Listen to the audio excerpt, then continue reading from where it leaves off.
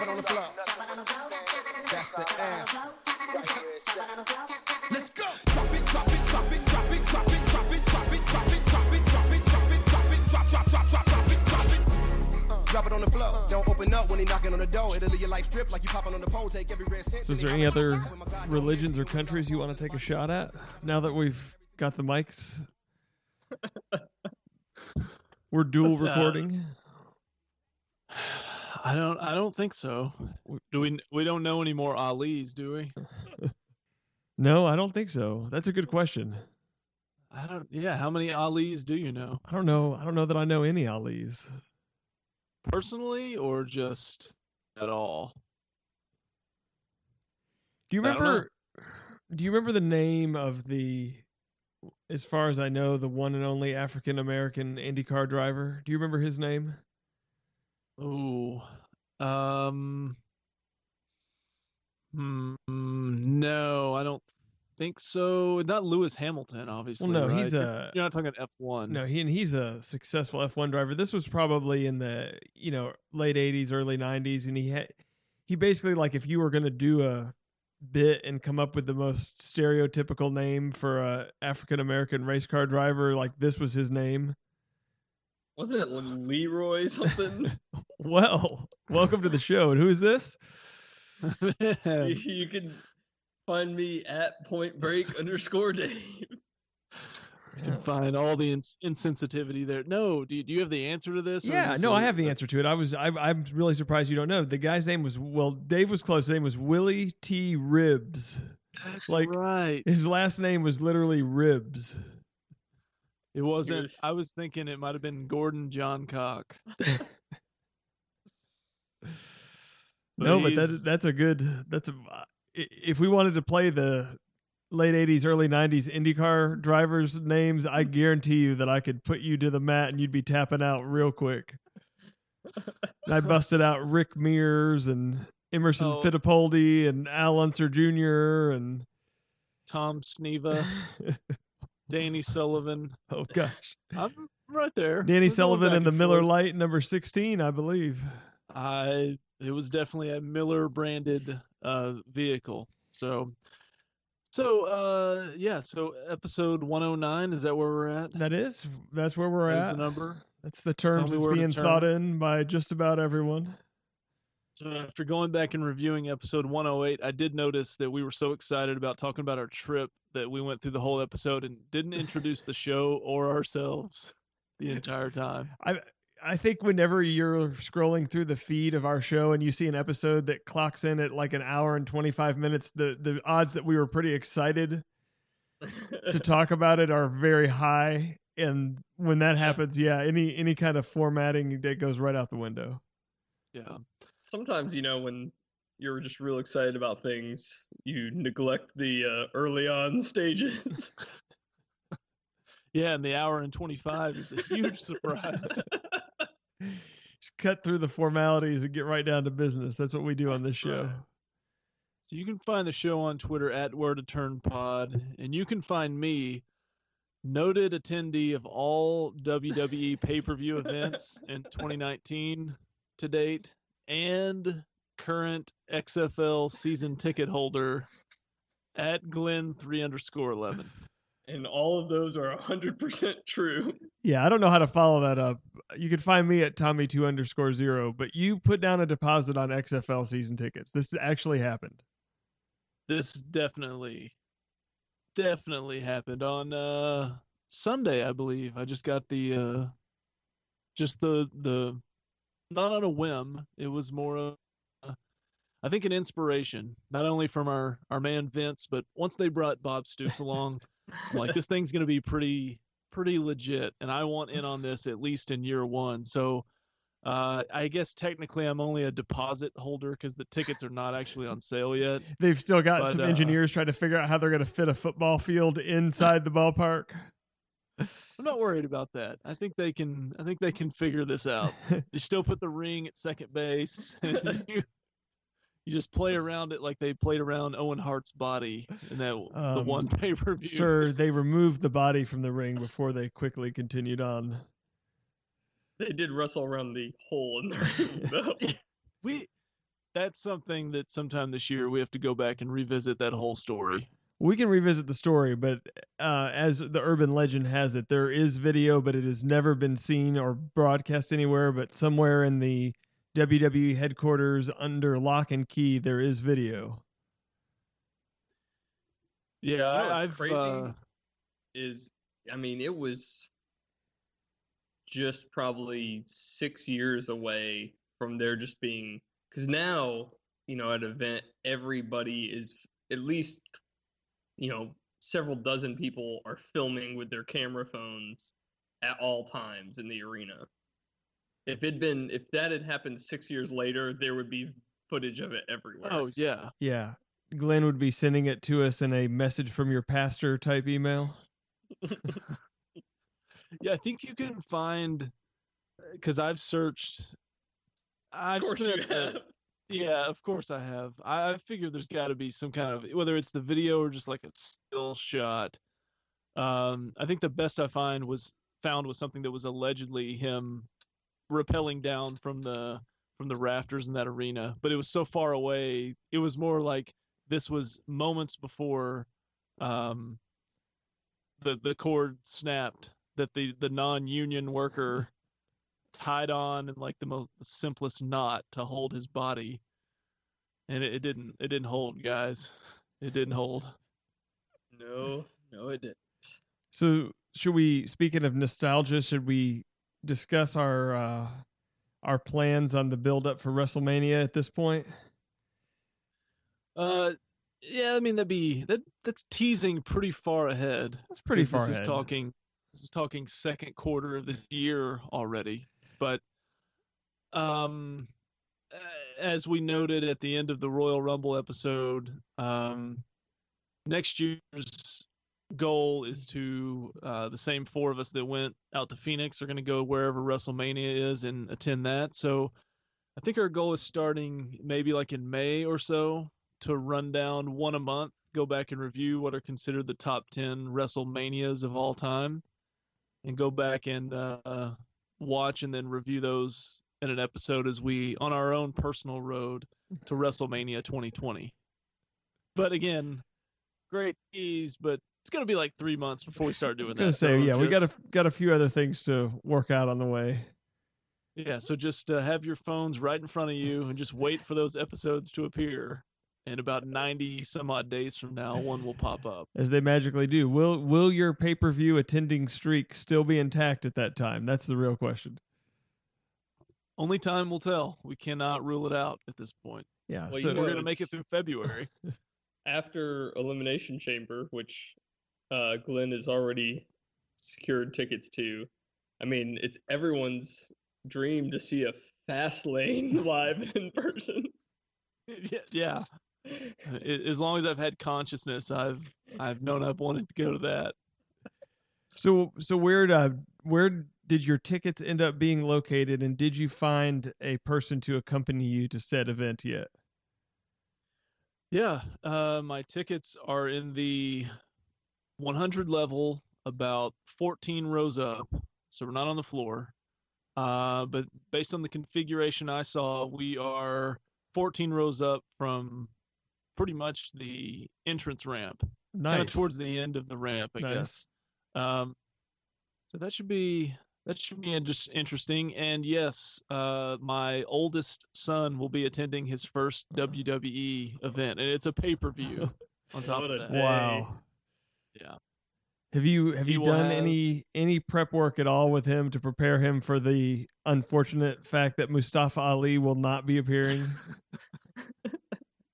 I'm gonna have to sit him down, and it's my prep for eventually having the talk with him. This Mustafa Ali thing's gonna hit him pretty hard. He will definitely be wearing his Unleash the Big Dog Roman Reigns shirt that I got him. Although he is aware that Roman Reigns will not be there, as he is. The big dog was unleashed upon him, as in a matter of speaking. Yeah. He is trying to prevent entry into life's elimination chamber. He's trying to stave that off as long as he can. He's hoping that he won the gauntlet match so that he could come in last, as it were. Yes. for sure. So I think maybe we want to save any Elimination Chamber predictions and such for the very end. We should get into our actual topic of the evening. Absolutely. So, True Detective, episode 6. I believe there's 2 episodes remaining after this episode. True. And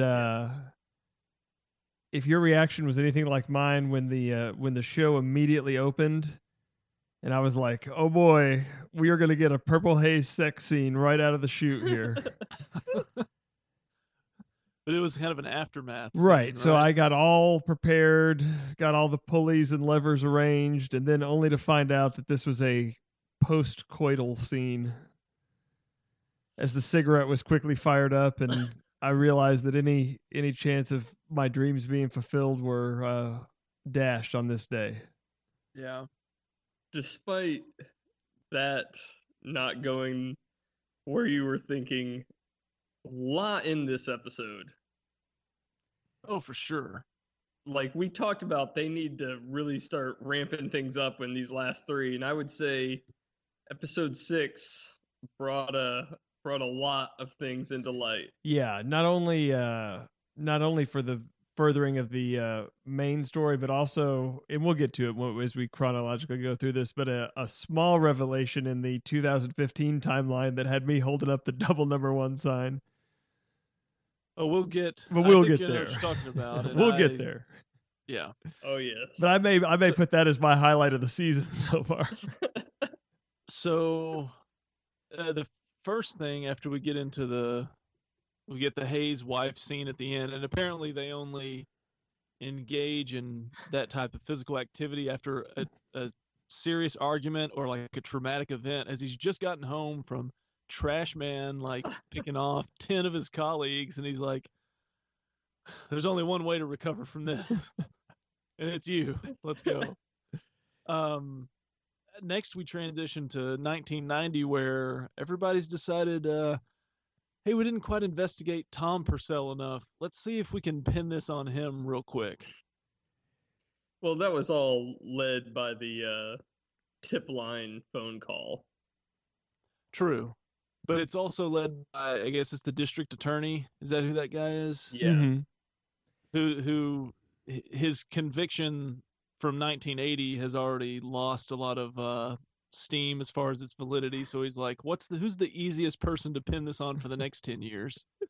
But when they were going through the evidence, though, weren't you kind of going like, well, you know, because they are so quick in 1980, because we like Tom and he's kind of that lovable loser character, but when they're laying it all out there, you're kind of going, well, maybe we were too quick to rush to judgment on that.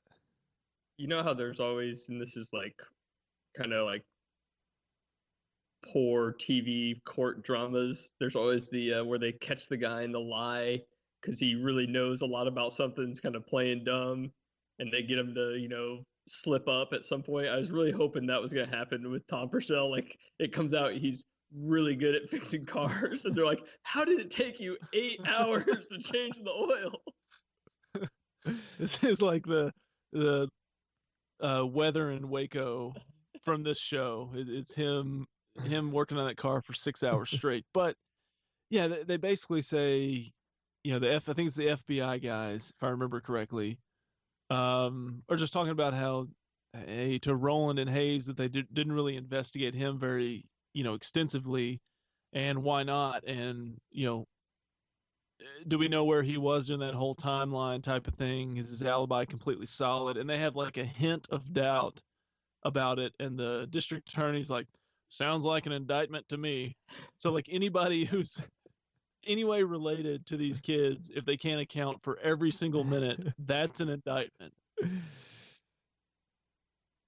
No, it's very much, he just like turns around and the first name he hears, he's like, yep, sounds like that's who did it.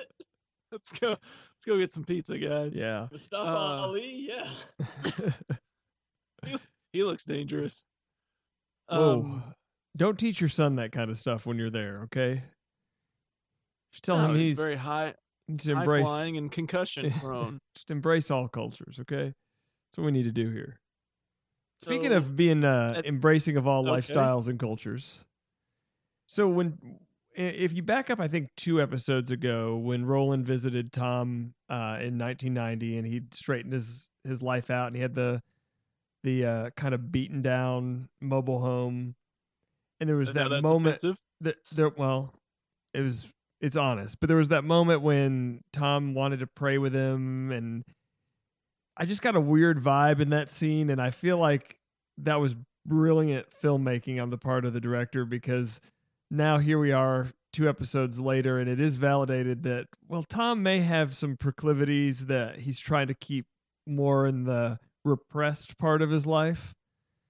And I feel like in that timeline, when that was introduced, it was like, oh, well, he's for sure guilty now, because that just immediately shifts any benefit of the doubt you're getting. You're now immediately in the guilty category for that. Yeah. And is it a red flag if anyone just desperately wants to pray with you? Like, if they just want to, or, pray for you, no big deal. But if they're like grabbing you and they're like, please let me pray for you, I think it's a red flag. Either something's wrong with them or there's something extremely wrong with you. Maybe I know that from firsthand experience, but is it also a red flag if somebody were to open up your nightstand and there was just a flyer in there that said homosexuality can be cured? Oh, is that what that was? I was watching on my phone. I just assumed they found a Balor Club t-shirt.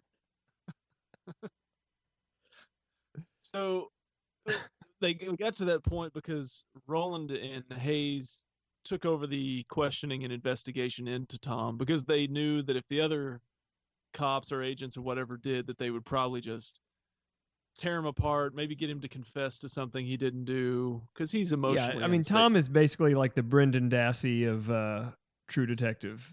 The cops get him in their room and he will admit to anything. Right. And they kind of play good cop, bad cop with him, and, make some insinuations he may have had something to do with this, some kind of involvement. He doesn't handle it well at all emotionally. Like, if the other cops had gone in there, I'm not sure it could have gone worse. Yeah. Other than him like peeing himself or something. Yeah.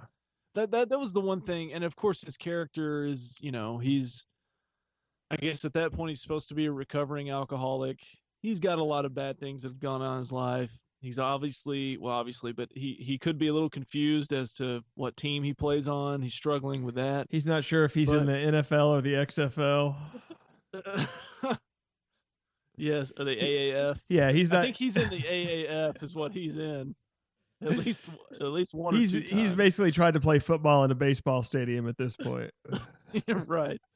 So, because I'm watching that and I'm like, okay, trying to put myself somewhat in that position.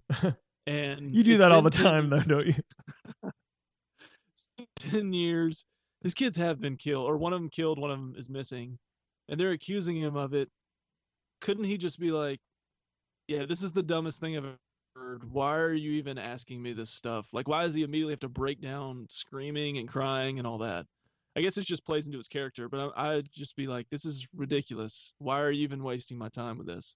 So that's how when you're accused of a crime, that's how you get out of it. It's just, yes, all the forensic evidence clearly points to me, but how are you even asking me this?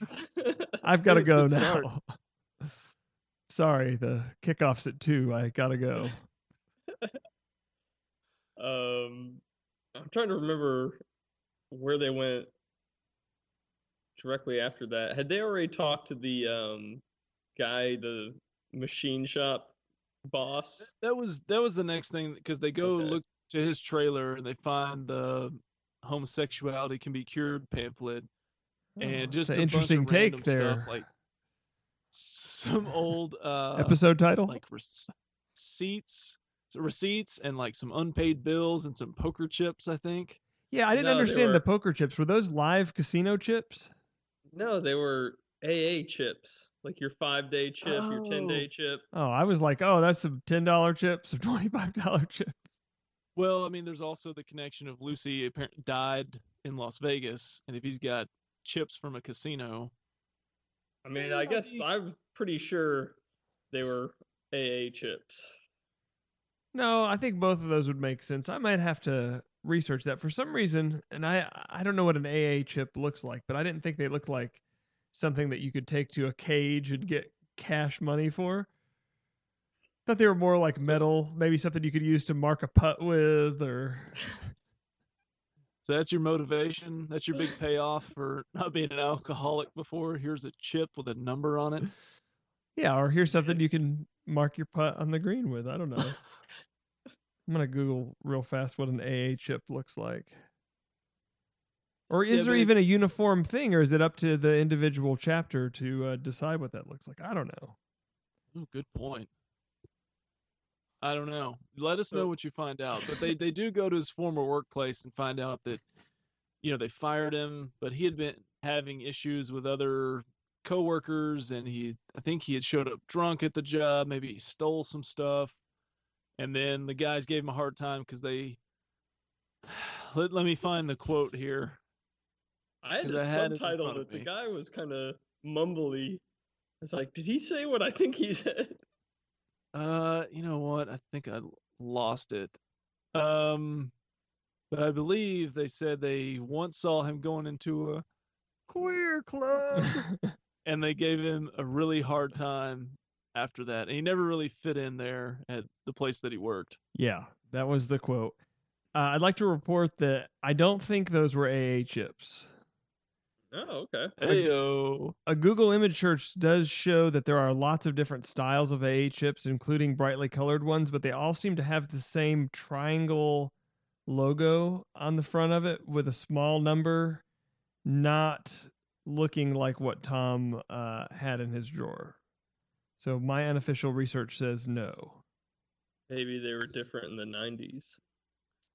Does it have a triangle with like an eyeball at the top of it? Think about it. See how that plays in here. No. Oh, okay. I'm not going to think about it.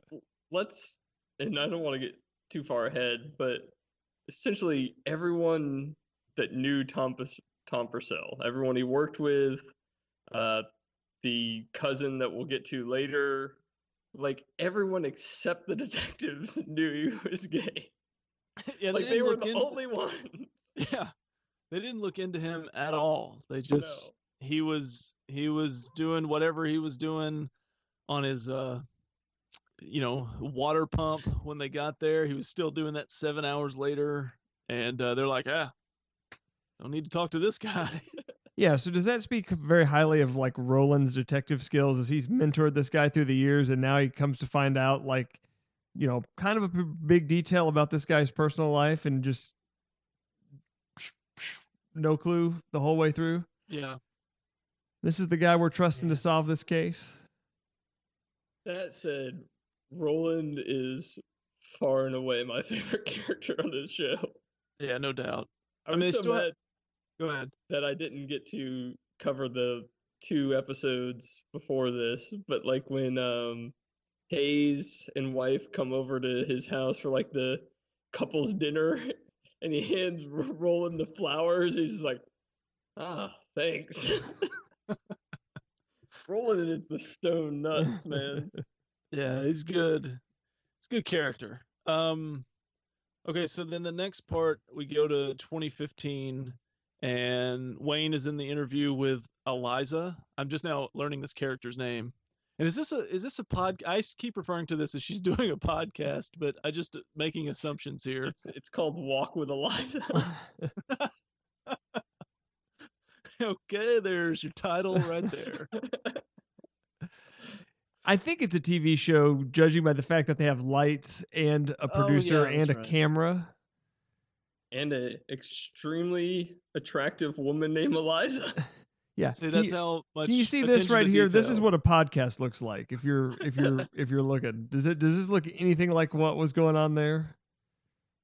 I always have a camera on me wherever I go. That's probably smart. Yeah, probably. So she's interviewing Wayne, but really this part I think they just established that phone call that was made was from a truck stop, and they know Julie was there because they got one of her fingerprints off of a payphone.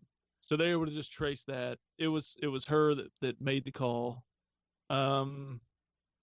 They go back and show them investigating that, and they're talking about how when they were discussing Tom as potential suspect, that they mentioned something about the backpack being planted at the site as evidence. And Hayes has never mentioned that to the other officers before. They just kind of, I don't think they, at that point, it seemed like that they were like, it definitely happened. They were just throwing it out as a possibility. But I thought it was interesting because he's never shared that with anybody, and then it just gets brought up. Yes, the pristine backpack theory. Right.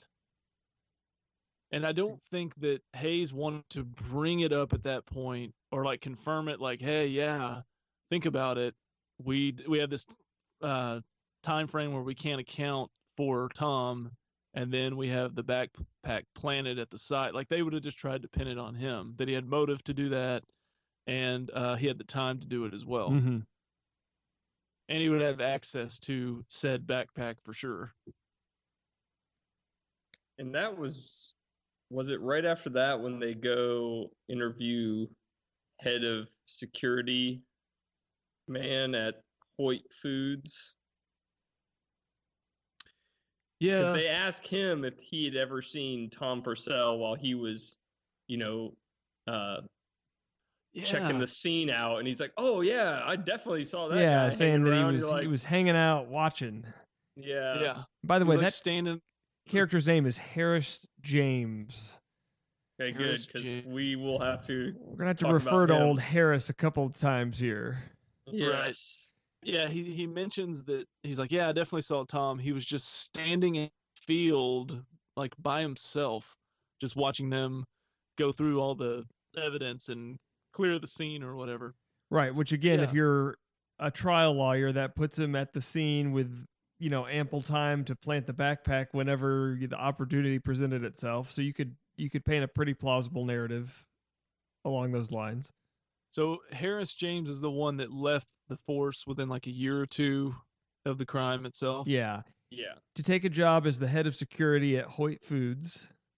And they never said specifically what his salary was, but it was quite a point of contention for Roland and Wayne, because they said that he was insinuated that he was making quite a great deal of money to be running security at what looks like a pretty, it's a big outfit, I'm sure, for that part of town, but it looked like a pretty spare overall factory. Not something you would need to hire CIA level counterintelligence to run the security department, I wouldn't think. So obviously Hayes is seeing right through that, because the whole time he's basically like, you get paid a lot of money, and he's pulling the kind of, what is it exactly that you do here other than just sit in this office? Yeah, and he had a great office too, a huge office, and he's just kind of sitting in there hanging out. Yeah, because I don't think there are many, he was in charge of security, but that's not really, I think more safety measures would be more the focus when it comes to employees, not, losing a finger inside a chicken or whatever it is they do there. But he's like security. Apparently half the people that work there have lost an eye, so you might want to look into that.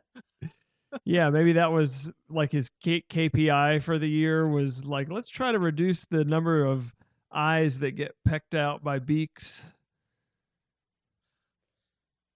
Oh, goodness. He had a great line in that scene too. It was something about they asked him, asked him why he left the force or whatever, and he said something to the effect of like, yeah, well, because I didn't want to spend $15,000 on hemorrhoid cream. And I was like, okay, yeah, surely that's cheaper than that. Maybe that'll be the next thing I Google. If I clear the search on the AA chips. I'm going to Google, how does being a police officer give you hemorrhoids? Well, I think the clear insinuation was that you sit around all day and don't do anything. Well, what the heck is he doing as security at Hoyt Chicken? It's just a more comfortable chair. He's up and down, walking the line, making sure. I think he's got like the standing desk in there. He got very desk to come over to Hoyt Foods outfit the whole office. Yeah. Would that be like a continuity problem? Is that in 1990 there's a Very desk in his office? Like some poor production assistant just really missed that one. He's just walking up and down the lines like, so, chickens, guys. Oh, see you later. I'll go back to my office. Shuffle some more papers around for a few hours. Then lunch. So apparently Amelia is already starting to work on another book, a sequel to her original book. Right. Which, I mean, if you had a successful book and the case reopened, why wouldn't you want to monetize that? Oh, by the way, do we think that real quick sidebar? So I think when we're talking about Wayne, I mean, I think we all agree that the 1990 Wayne is at the height of his attractiveness, but do we prefer 1980 Amelia or 1990 Amelia? 1990 Amelia is solid. Yeah, I think I'm leaning that way too. Yeah, I'm leaning against 2015 Amelia. I'm going to decline that one. It's off the table. Of course, the way Wayne's memory's going right now, she may be fine. Well, yeah. She may be doing great. So Amelia is this is when she's investigating, right? For her 1990 book called I Still Don't Know Who Did It. And she goes to like some kind of Catholic like home for girls or runaways or something. Yeah. In my hot sports opinion on, and this is not just in the case of this movie, but any movie, I don't know. I'm trying to think of the Amy Adams one. I'm blanking on the name real quick. Arrival. No, it was the HBO show. But anyways, whenever they have these Talladega scenes, Nights. that was it. The girls in those places are way too attractive for what they actually would probably really look like. Just want to throw that out there. Yeah. Interesting point. Yeah. They wouldn't be runaways anymore. Like, they would be prostitutes. I feel like they over-sexualize those places. Fair enough. But in that scene, she meets a girl who supposedly ran in the same crew as Lucy Purcell, and she says a lot of the same things about using different names and talking about being a princess and a pink room or a pink castle. Oh yeah, the story checks out. Yeah, the story is kind of coming along that whatever she's been telling people, like when the first guy said it, you're like, is this guy just making stuff up? But that's kind of checking around with multiple sources now. Yeah. And she referred to herself as Mary Julie, but I think they said she spelled it like Mary July. Yes. She which is also odd. Let's be honest. How old do we think she was at the in 1980 at the event? She's supposed to be 10, so she's 20 now. Okay, so or in 1990 she's 20. I thought she was younger. 10, she should know how to spell. Let's put it that way. I don't know, man. It's Arkansas. Let's risk adjust for 10 and Arkansas. Three-finger Arkansas, whatever it is. Half the teachers there are just looking for a cop to shack up with. Not real interested in teaching. Shoe pick, not three finger. Come on. What's the matter with you? Whatever. So from there, did we go right to the call from O'Brien? Oh, yes. We have to get to this. And this is my favorite. Was my favorite part of the episode because, first of all, the actor that plays what perfectly cast character guy is just. You all recognized him, right? Oh yeah, immediately. Wait, I'm supposed to recognize him? Yeah. We sat next to that guy at Devil's Bowl Speedway every time we went out there. How about that long hair that he was sporting? I was a big fan of that. Yeah, 1990 O'Brien. Oh yeah, yeah, he's definitely the most attractive.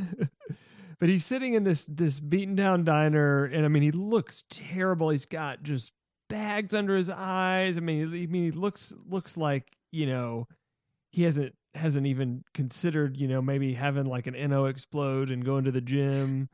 He hasn't been taking care of himself. He's smoking a cigarette. He's eating eggs in this diner, and he tells Roland and Wayne that he's got some information that's really going to help in the investigation, but he needs a very specific amount of money. He needs $7,000. Yeah, like he's trying to pay the John Benet Ramsey ransom or something. You need to get his dog back. Yeah. And update. Still no dog. Oh no. And that guy was there last week with another very extensive sign that I didn't get stopped at the light, so I didn't see what it said, but he's not been confronted yet, but still no dog. So O'Brien clearly doesn't have a very good memory, because the last time he tried to give Roland and Wayne some problems, he ended up in the back of a trunk. He needs money, though. Is that O'Brien? Yeah. That was I O'Brien. thought that was the pedophile guy that worked pedophile. at the... Oh. Yeah. Okay. That worked at the kids' Back place. up. Delete the last 30 seconds. O'Brien. Yeah, they never roughed up O'Brien. They haven't roughed up O'Brien yet. So my thought process, despite the fact that I did have a very big detail wrong there, is, Eliza has tipped off the fact that O'Brien's body was at some point discovered in the bottom of a quarry. And I'm thinking, okay, well, this is great, because this is clearly going to be what the event that leads to Wayne and Roland murdering O'Brien and leaving him in the bottom of a quarry. But as things play out, now I'm questioning that maybe that's not exactly what happened. Definitely, Tom Purcell is definitely a suspect in that now. Tom is now leaping to the top of the list of potential suspects for that murder. Well, who was the guy that... So O'Brien's giving them some information. Or he's just telling them how good this information is going to be. It's going to be the greatest information. Yeah, it's only going to be the best platinum quality information. He's also very concerned that he could be being watched, he could be being followed. And I'm at this point in the show now, it makes a lot more sense as it wraps up. But at this point of the episode, I'm really struggling to figure out who could possibly care that he's talking to the police about this murder and what he would know, because it just seems really strange that 10 years later that there would be this, presence following him around and monitoring what he's up to. Well, he does mention that, hey, you guys are not the only ones looking for Julie. He makes that very clear. He puts a very hard, you guys have essentially a matter of days to find her before this unknown group finds her that he keeps alluding to. So Roland and Wayne threaten him a little bit, but then they leave to go get their money right, and he's but before they leave, he gets really nervous. Somebody walks in that diner because he stops like mid-sentence, and I was really distracted by the fact that he would take a huge fork full of eggs and be chewing them, and before he even swallowed them would take a drag off his cigarette. That didn't look appetizing to you? No, that looks like the worst. Do you like when he was done and he just put his egg or his cigarette right out in the eggs?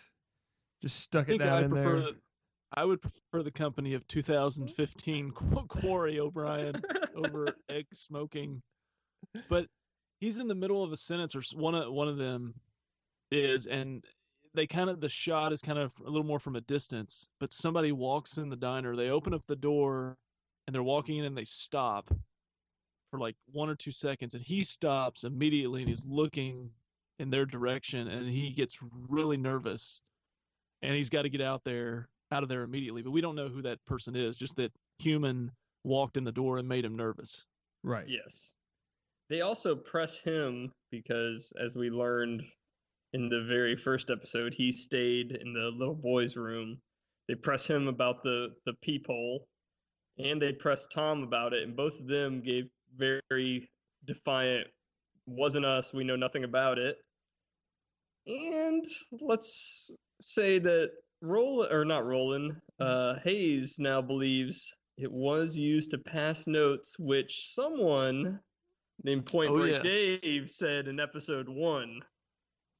Oh yes. So you get your trophy now, and I get my trophy here in a little bit with my prediction from one of the last episodes. So if that's the whole mystery of the series is that they used the hole to pass notes, I'm going to be pretty underwhelmed. But I do want to congratulate Point Break Dave on his correct prediction, even if it is a minor plot point.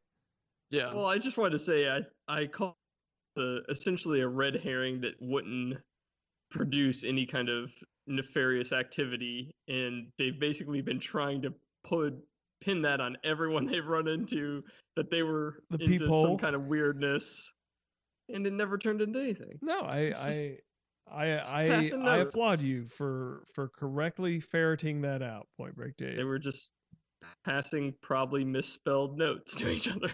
when they're in this diner, I was just looking up kind of a episode summary. It's got a still shot. Well, Dan O'Brien looks a whole lot like Bam Margera in 1990. And I think the still shot they've got on here is when he is fixated on whoever walks in the diner, and he's immediately scared of them. Oh. But he definitely insinuates that there's a lot of things that they either don't know, they need the information, or things that they're assuming, like that Lucy actually overdosed. They're like, yeah, that's you're really just assuming that seems pretty pretty convenient that they made it look like it was an overdose type of thing. Kind of I'm not giving you all the pieces of the puzzle, but I'm just going to leap to conclusions here. So do we think that the as Tommy pointed out, the specific amount of $7,000, is that going to play into anything, or does that just show that O'Brien's such an idiot? Like, that's the biggest number he can fathom. Yeah, in his mind, that's the amount of like unfathomable money that will change his life forever is $7,000. So I think right after this we go to, they've been holding Tom in jail for 24 hours. Right. He is he's not been charged, but they are holding him. Yeah. You can hold him for 24 hours. They let him out of there. He asked the cop that lets him out of his cell for something, and I can't remember what it was. And the cop was just like, dude, I don't know. I'm just the guy who lets people out. He didn't, it wasn't like, he didn't say something about it being like kid stuff and just needed a little help. And that's not what it was. The guard, hey, can I just stay in prison? There's some things that go on in here that I'm kind of on board with. Yeah. At least until I can be cured. Yeah. So, but amazingly and consistently, Tom just happens to stumble upon the secret investigative room and get like all the details. Like, he doesn't even have to watch the show. He just gets everything from walking down the hallway, and the police just tell him all the details accidentally. Yeah. Do you think that the investigation would have gone a lot smoother if they'd have just thrown him in the car and just carried him with them everywhere they went, and like the whole case is closed in like a week? While he's in the holding cell, they just like bring down all the files, and they're like, just so you don't have to swing by the station later, here's everything we know. Yeah. Here's your copy. But he figures out O'Brien's around, and then he also, I guess, remembers that, well, if he's here, he'll definitely be in this exact room or this exact hotel because this is where he was the last time. And he was right. And why are people that are supposed to be in hiding always out going to the ice machine? Why is that always a thing? Stay in your room. I don't know if you realize this, but he wasn't exactly at the Renaissance. They weren't handing him bottles of water when he walked in. He wasn't like trying to figure out when the club on the 19th floor was open. No. He was out buying a drink or getting a Coke. Yeah, you don't drink the water where he was where he was staying. But I think Tom, they covered it up because Tom mentioned that, oh yeah, real hard to find you. You're staying at the same place when he was, I don't know if when he was on meth or something like that. That's where he always stayed. On meth? Yeah. But Tom actually bows up, shows some balls. He's got a gun. He it's a weird scene because it's like Tom is expressing all this anger, but at the same time, it's like O'Brien really, even after it gets real, like he's still not 100% buying that Tom's capable of actually doing anything about it. Oh yeah, no, O'Brien's no selling the whole thing, Brother. brother. But I mean, to the point, like Tom knew everything. Like he even alluded to, I'm gonna, I got bullets for every $1,000 you ask for. Like he knows everything. He's all caught up. Yeah, Yes. painting this very vivid picture about how he's going to do it. And yeah. But what comes out of that pseudo interrogation is O'Brien basically is like, I don't really know everything I claim to know. I just know the name of one guy. But that's a pretty important name. It is. And what name was it? Because I don't remember. He didn't say the name, but given what happens later, the last name is Hoyt, I'm pretty sure. Oh, okay. Yeah. Okay, so that makes sense.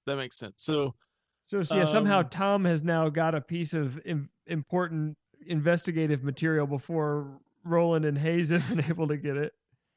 Right. And it's kind of ironic too, because, Tom's supposed to be the ignorant one that like would actually go and try to get the $7,000, and the cops are supposed to be the smart, hey, we're going to beat it out of you. Don't do it. And then Tom beats it out of him. It is very, ironic, as you said, for sure. So I think the next we switch back to 2015, and this is where I want to put the number one in the air, as we're at Wayne's son Henry's house. Oh, yes. Big fan of Henry. Oh, yeah. Old Hank. And Wayne is looking at the photo of Dan O'Brien's skeleton, and he notices that Eliza and Henry are arguing inside, because I think Wayne has just stopped an interview. Like he can't answer anymore. She's like, I just need 5 more minutes and we'll have enough. And then she and Henry are kind of going at it. Yeah, she needs 5 more minutes. Yeah. I don't want to say they're going at it.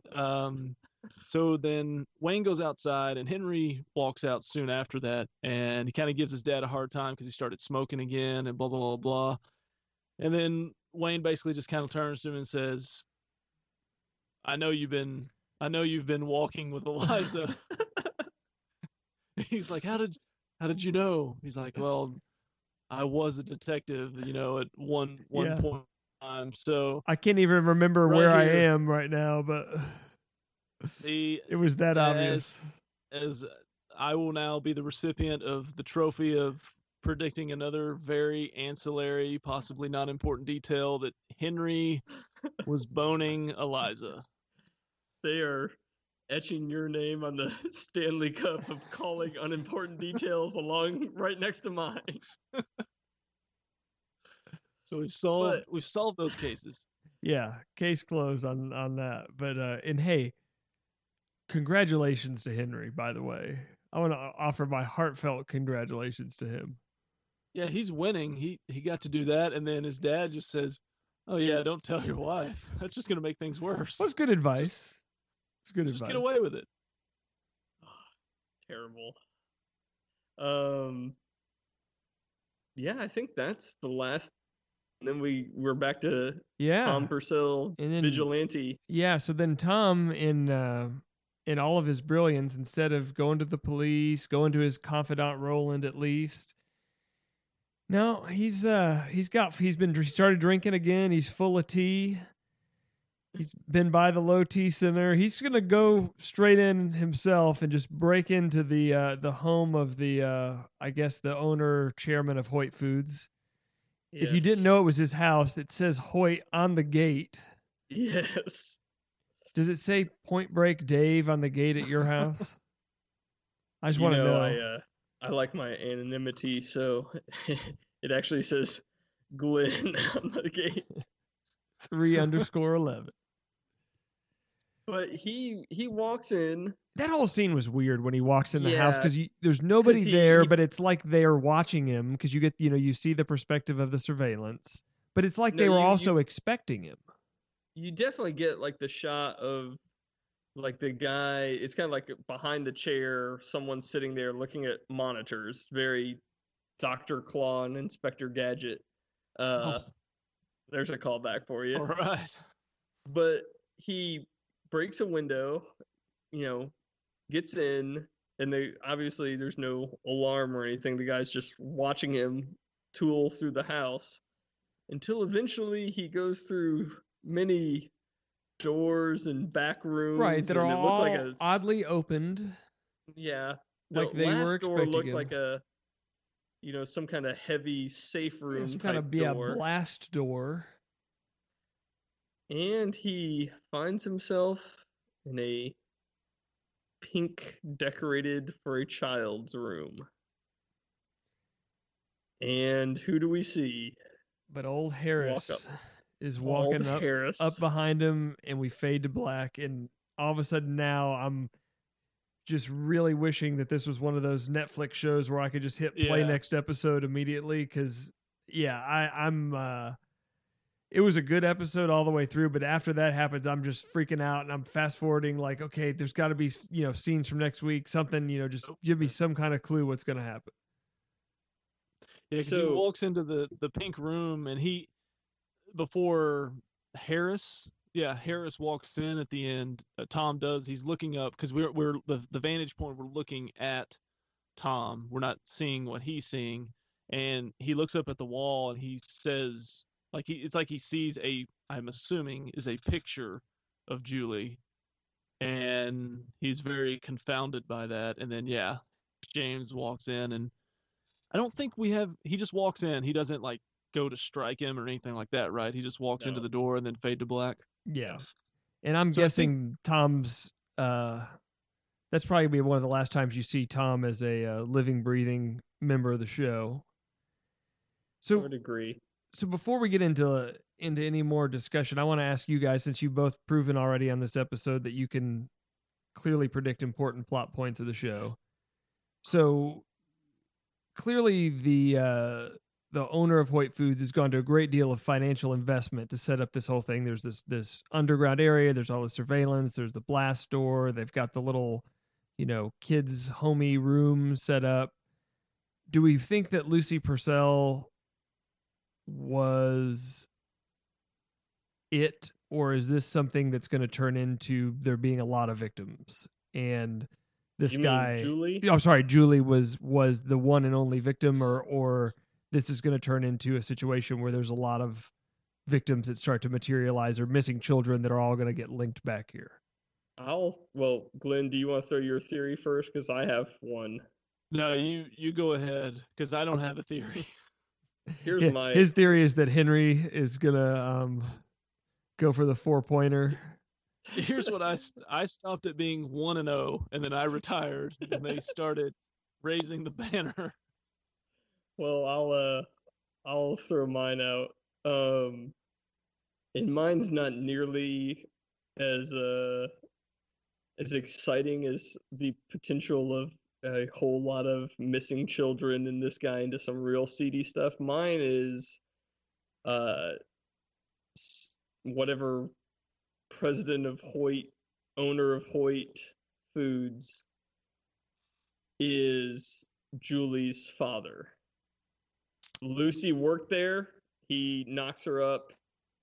Tastefully, yeah, obviously. Classy. Lots of chickens around when it happened. They went to the JP first to make it official, and then they said, "Okay, let's make a Julie. Let's make a chicken baby." So, anyways, being the well-off, successful businessman that he is not happy with the situation of, alcoholic, crazy mom and poor mechanic dad in the house that his daughter is living in. So he is, I'm not sure if it's him or one of his minions is doing the meeting the kids in the woods or whatever, but at some point he either accidentally or intentionally kills the boy because he doesn't care. The boy is not his. And then essentially tries to bring Julie into the pink room and raise her as his daughter. So you think that there's nothing, I mean, obviously there's things wrong with this, but you think it was more of him wanting to raise the girl as his own daughter and not any kind of weird deviant behavior. No, I think and you're also going on record saying the son Will's death was an accident. I he think just got so. in the way. He just got in the way, basically. I'm not entirely sure. Yeah, because we know that Will was looking for her. Oh, right? I thought you were going to say we're not entirely sure that Will is dead. No. What a twist that would be. That'd be a really odd stance. I don't remember who. I guess it was the death metal teenage group that stole the bike. Said, well, he came out of the forest looking for his sister, something. So I think maybe they took the sister, and then who knows what happened to Will? What if it was Woodard? Woodard did kill him and kept his backpack. But no, I think that was it. But then I think Julie wanted to escape because she didn't know where Will, right? That's the brother, right? Yeah, Will. Yeah, she wanted to find Will, so that has always made her not just accept her new living arrangement. That's extensive. Tommy, do you have a theory?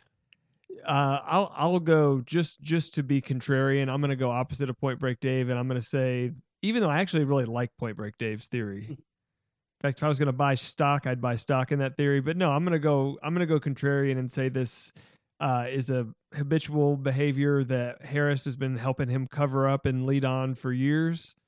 Maybe it started with Julie, but there's been more over the course of time, and that's why he's being compensated so well to keep this from happening. I also think that Tom is dead within the next 15 minutes of showtime, and they never did show what happened to O'Brien, right? So we don't know if Tom killed him or not.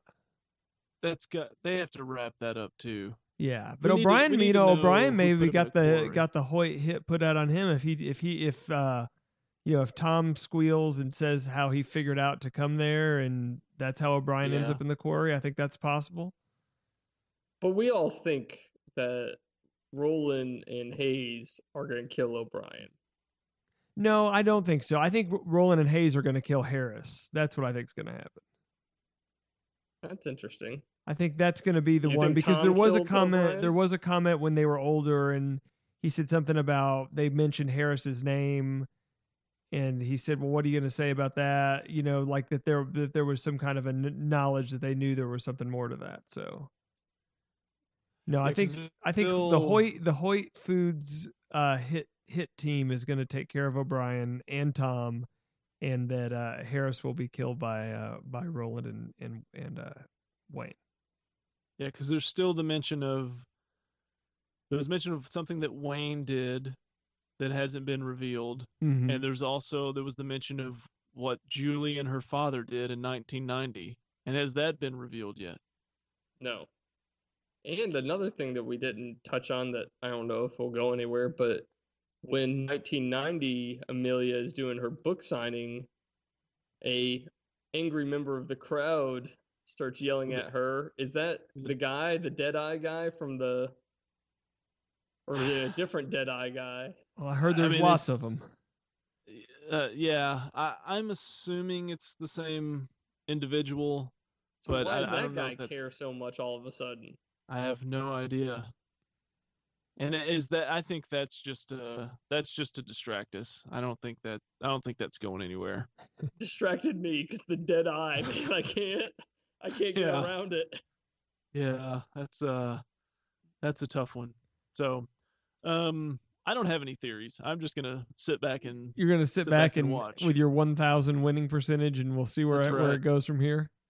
We'll be back next week to recap episode 7 and get prepped for the finale. But final question on True Detectives to you two: do we get an explanation at the end, or is it going to end with 2015 Roland and Hayes sitting at Roland's weird dog sanctuary just shooting rats off the trees again?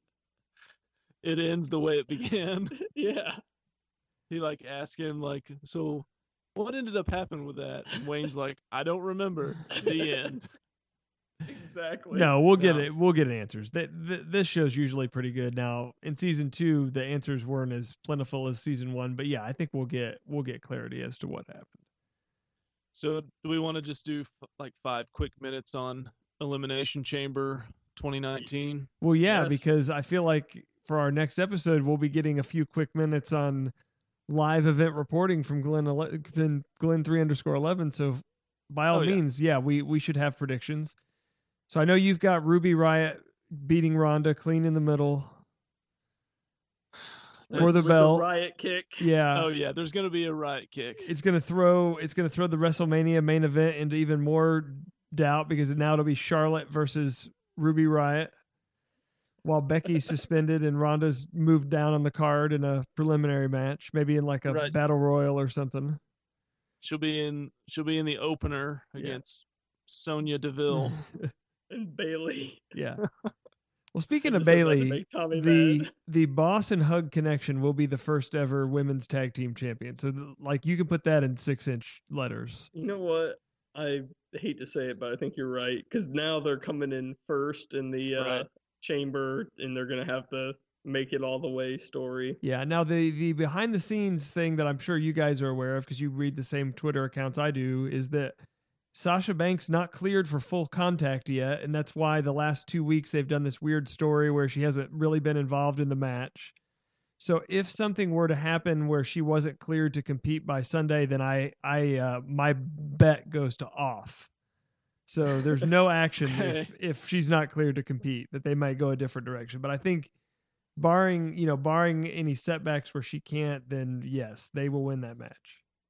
So real quick, because I didn't think this was the case at first, but now that is going to be all the teams in the chamber at once, right? Yeah, for sure. Because at first I thought they were doing some kind of like tournament, but yeah, that's going to be you get Tamina and Nia Jax in the same pod. It's going to be a little cramped in there, man. There's going to be like some cracks in the glass.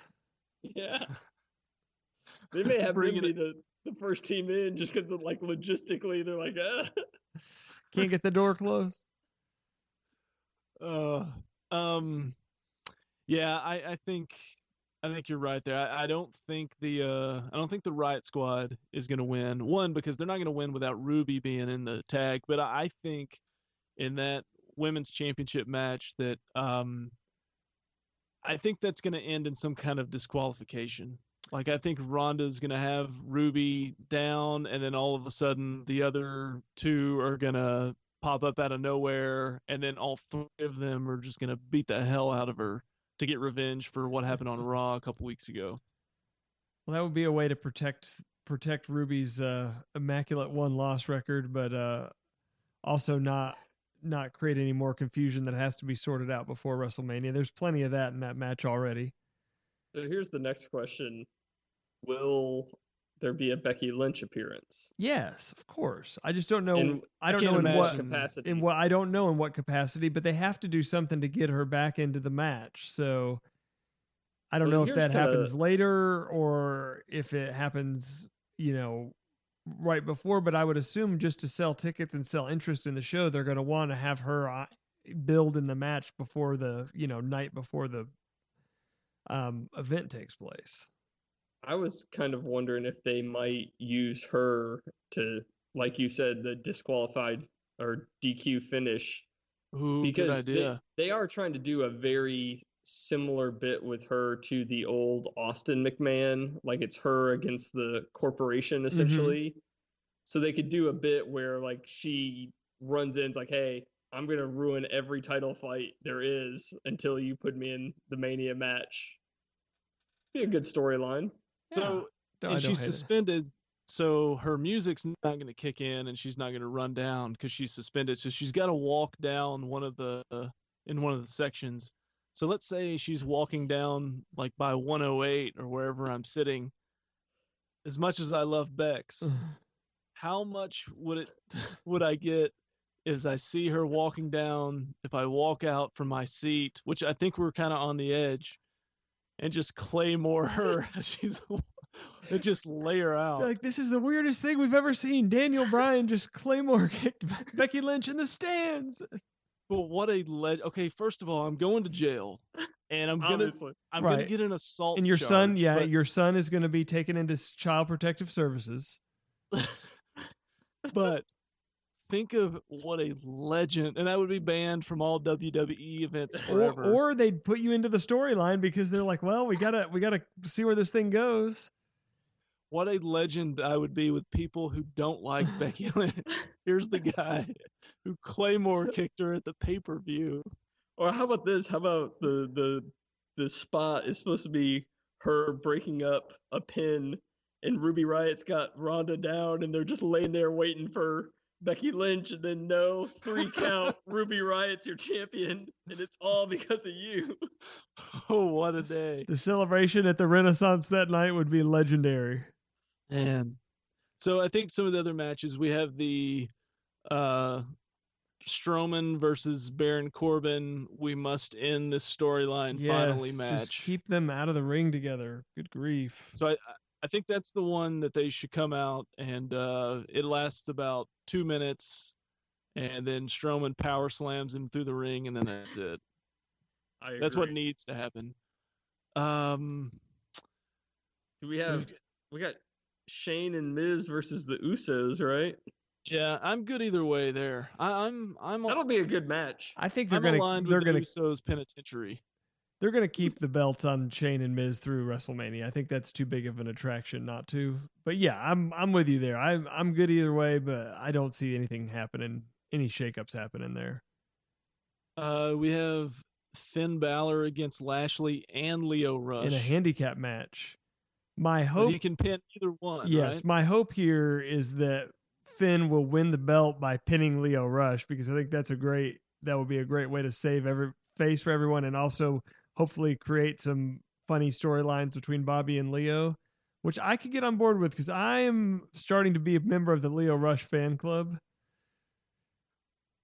Well, my theory is that when this takes place, will be at least 11 days too early before taking the belt off of Lashley. So I don't think it's happening. Unless Finn comes out as the demon, and then I think the storyline will be Lio Rush will be so scared of him he won't want to get in the ring, and then Finn takes the belt. So by that logic, is Kofi going clean in the chamber? He's gonna win the belt, beat everyone. So is that? So we covered 1, 2. I'm trying to think of what we're missing. I think that's the only one that's left is the main event, right? Yeah. And I don't know I feel like why Bryan's gonna retain. Yeah, I don't know why they always do this, because you want the title picture to be clear before WrestleMania, and then you make him defend the title in a 5-handed against 5 other people in a crazy gimmick match with basically all the other people he's faced for the title in the last 6 months. It doesn't make much sense. But yeah, and of course I'll probably be wrong in this prediction, but yeah, I don't see any other reason, or I don't see any other point if he doesn't come out as the champion. I just don't see the point in advancing the story any other way. So yeah, I mean, it'll probably be awesome to see live, and it'll be a great match, and Kofi will be flying all over the place, and it'll get a lot of good intrigue. But yeah, I think in the end, Daniel Bryan probably comes out with the belt. Maybe we find out another member of his new faction. Maybe something like that happens. There's some foul play, but yeah, I think he comes out winning. Yeah, I was wondering about that, if we get either Rowan or a new member coming from under the ring or some nonsense to help Bryant win it. Rowan with the recycle material symbol as the O name. That is pure genius. I think it's going to come down to Daniel Bryan and Samoa Joe are going to be the last two. Hey, and then, well, you want to talk about a win-win situation for me? Yeah. Because I've been clamoring for them to put the belt on Joe for the last year. They couldn't hook it. Wouldn't fit. Yeah, I don't right now. I don't think any titles are changing hands. No, they wasted all This that coming money Sunday. building the hemp title. You think they're gonna just give it to somebody else? Yeah, no kidding. Yeah. Like- That is a pretty awesome title, though. It's the best title since John Cena had the spinner title. Very true. You get one of But those yeah, for Alexa Bliss. Whoa. Next Whoa. yeah. Next week you'll have a full report from the lovely city of Houston that I'm a huge fan of. Crosswalks and everything. If you listen to this podcast for any length of time, you'll know that Glenn has frequently gone on record of his admiration of the city. And through the match down on the floor, wish I knew what you were wishing.